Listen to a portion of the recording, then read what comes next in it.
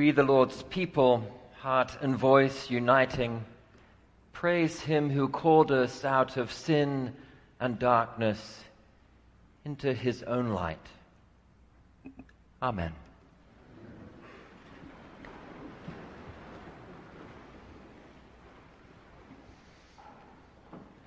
So here we are, caught in ecclesiastical limbo in what would otherwise be a reasonably jolly transition between the Thanksgiving table and the Christmas feast.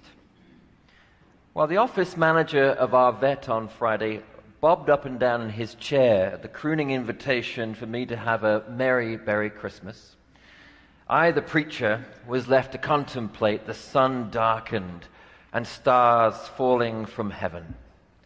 Welcome to Advent. From the Church's point of view, the start of the liturgical year, yet in the context of the world you and I live in, it is a rather odd interlude on the way to the manger.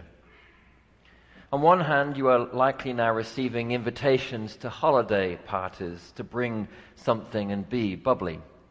On the other hand, your church is telling you that the moon will not give its light and the powers in the heavens will be shaken. What are we to make of it all? What is Advent trying to say to us? Essentially, the invitation the church extends at this time of year is to prepare ourselves to come to the manger at Christmas time by confronting the kind of Savior we might expect to see when we get there. Advent makes no mention of the babe wrapped in swaddling clothes, no shepherd, nor guiding stars. Instead, as we approach the beginning of Jesus' story at his birth, we are first asked to consider its end, the story of Christ's coming again, in clouds descending, as the great Advent hymn sings, with fear and trembling and terrible power. For us, the themes of Advent are something of a shock. Yet for the first hearers of Mark's Gospel, they were front and center for how they saw the world. For them, the idea that God would soon act to consummate history, not by ending it, but by bringing into being a whole new order of things, was at the heart of how they saw their place in time. The expectation that the Messiah would come was both a theological hope and a political conviction. The people of Israel had lived and suffered under Roman occupation, as indeed they had, to differing degrees under the power of the Persians, the Babylonians, and the Assyrians before them. Moreover, the immediate context of Mark's Gospel was not merely Roman hegemonic power in general, but the destruction of Jerusalem and its temple in particular, in a brutal and unforgiving suppression of the Jewish revolt of 70 CE.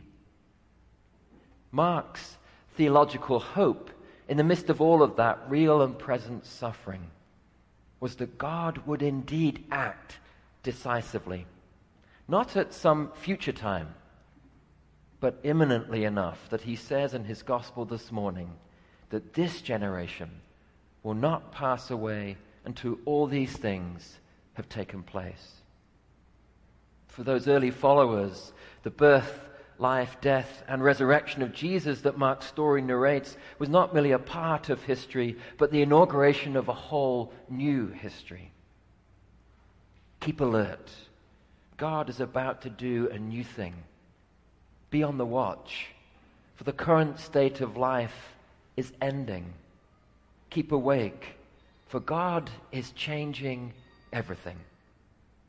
That is the ancient message sent to us today. And on the way to the manger, we are to ask what God's breaking into history in the birth of Jesus really means. Therein lies the challenge. 2,000 years ago, at the height of the crisis, Mark's community was sure that God was just about to do a new thing and put a world of injustice and suffering to rights. For them, the Prince of Peace, the wonderful Counselor, was to reign, and not even the power of hell would be able to prevail, let alone the powers of this world. Yet as we look at that claim from our own vantage point in history 2,000 years later, the expectant hope that God will make all things new seems thin, if not fanciful. Blood is being shed today on the land Jesus walked upon, just as it was shed 2 millennia ago. As we look out at a world so often at enmity with itself, we struggle to reconcile that fact with the claim that the God we will meet in the manger is indeed the Christ, whose coming is making all things new. It is here that we realize that Advent is a season that asks for our honesty, a time set aside at the start of the story of the church's year that asks us what we really believe about this God we will encounter in Bethlehem. It's a time that confronts you and I with the perennial question of Jesus: who do you say that I am? Perhaps you have settled that question long ago and concluded that in the face of the evidence of this world, all of this religion is merely good theatre, a story to gather around, the myth of God we keep respectable by dressing well on a Sunday morning and making sure churches like this one do more good than not in the world. Or perhaps you are agnostic about whether this story of Jesus is fact or fantasy, and instead you focus your walk with Christ as with a teacher, a guide, a good moral exemplar in your attempt to live life loving your neighbor and becoming the person you believe the world needs for you to be. For me, the Christian hope lies not in how good I can be or in how effective the church is at religiously ordered social impact. The hope I see in the God we meet on the way to the manger is the one that asks me to keep awake by keeping my eyes wide open to the presence of that God that is manifest not with power that shakes the foundations of the earth, but with power that is silent enough to most often go unnoticed. For me, God comes into the world not as an end to cruelty and suffering, but as the defiant presence of life, in spite of death's seeming dominion over the world. The power of God is what is born into the world when love is poured out, when people learn how to empty themselves of pride and privilege and discover the joy that comes when we learn to live for others. For me, the God we meet on the way to the manger is the God who's longing for us to live again after a bereavement or a layoff or a relationship's breakdown is somehow enough to give us the strength to find our way through the darkness.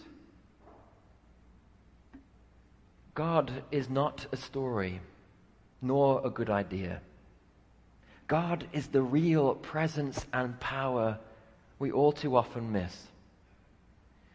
Such a God lives in the hearts of the harshest despot and the most devoted carer alike, a presence so easily drowned out by the noise of the world, yet one that persistently whispers for us to keep awake to the presence and power of grace and love, born again into the world every time a human life says yes to God's yes to us all.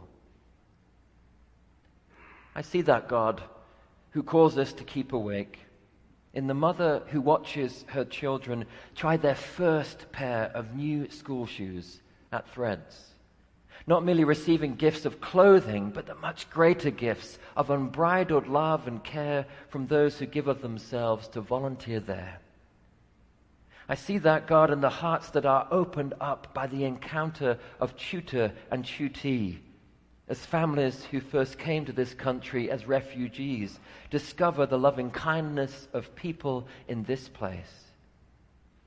I see that God in the church member who drives across this city carrying flowers from this altar and the love of this community, to say to someone at home, unwell or nursing a grieving heart, we remember you. I see it in the tremendously beautiful image of a president fighting age and infirmity to behold the love of his life one final time at Rosalind Carter's funeral, taking one last look at the human being who had gifted him glimpses of God's glory throughout their married life together. There are millions of manifestations of such a God every day. The light between the cracks, where hope dwells on, even when all of the signs of life are gone. On the way to the manger, Advent asks us what it is we will believe about the one who will meet us there.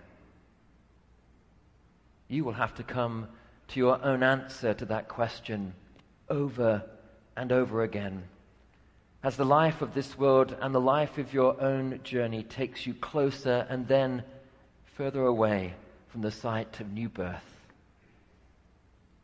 As you travel, take to heart the calling of the gospel, for you do not travel this way alone. Keep awake. Behold, God is doing a new thing.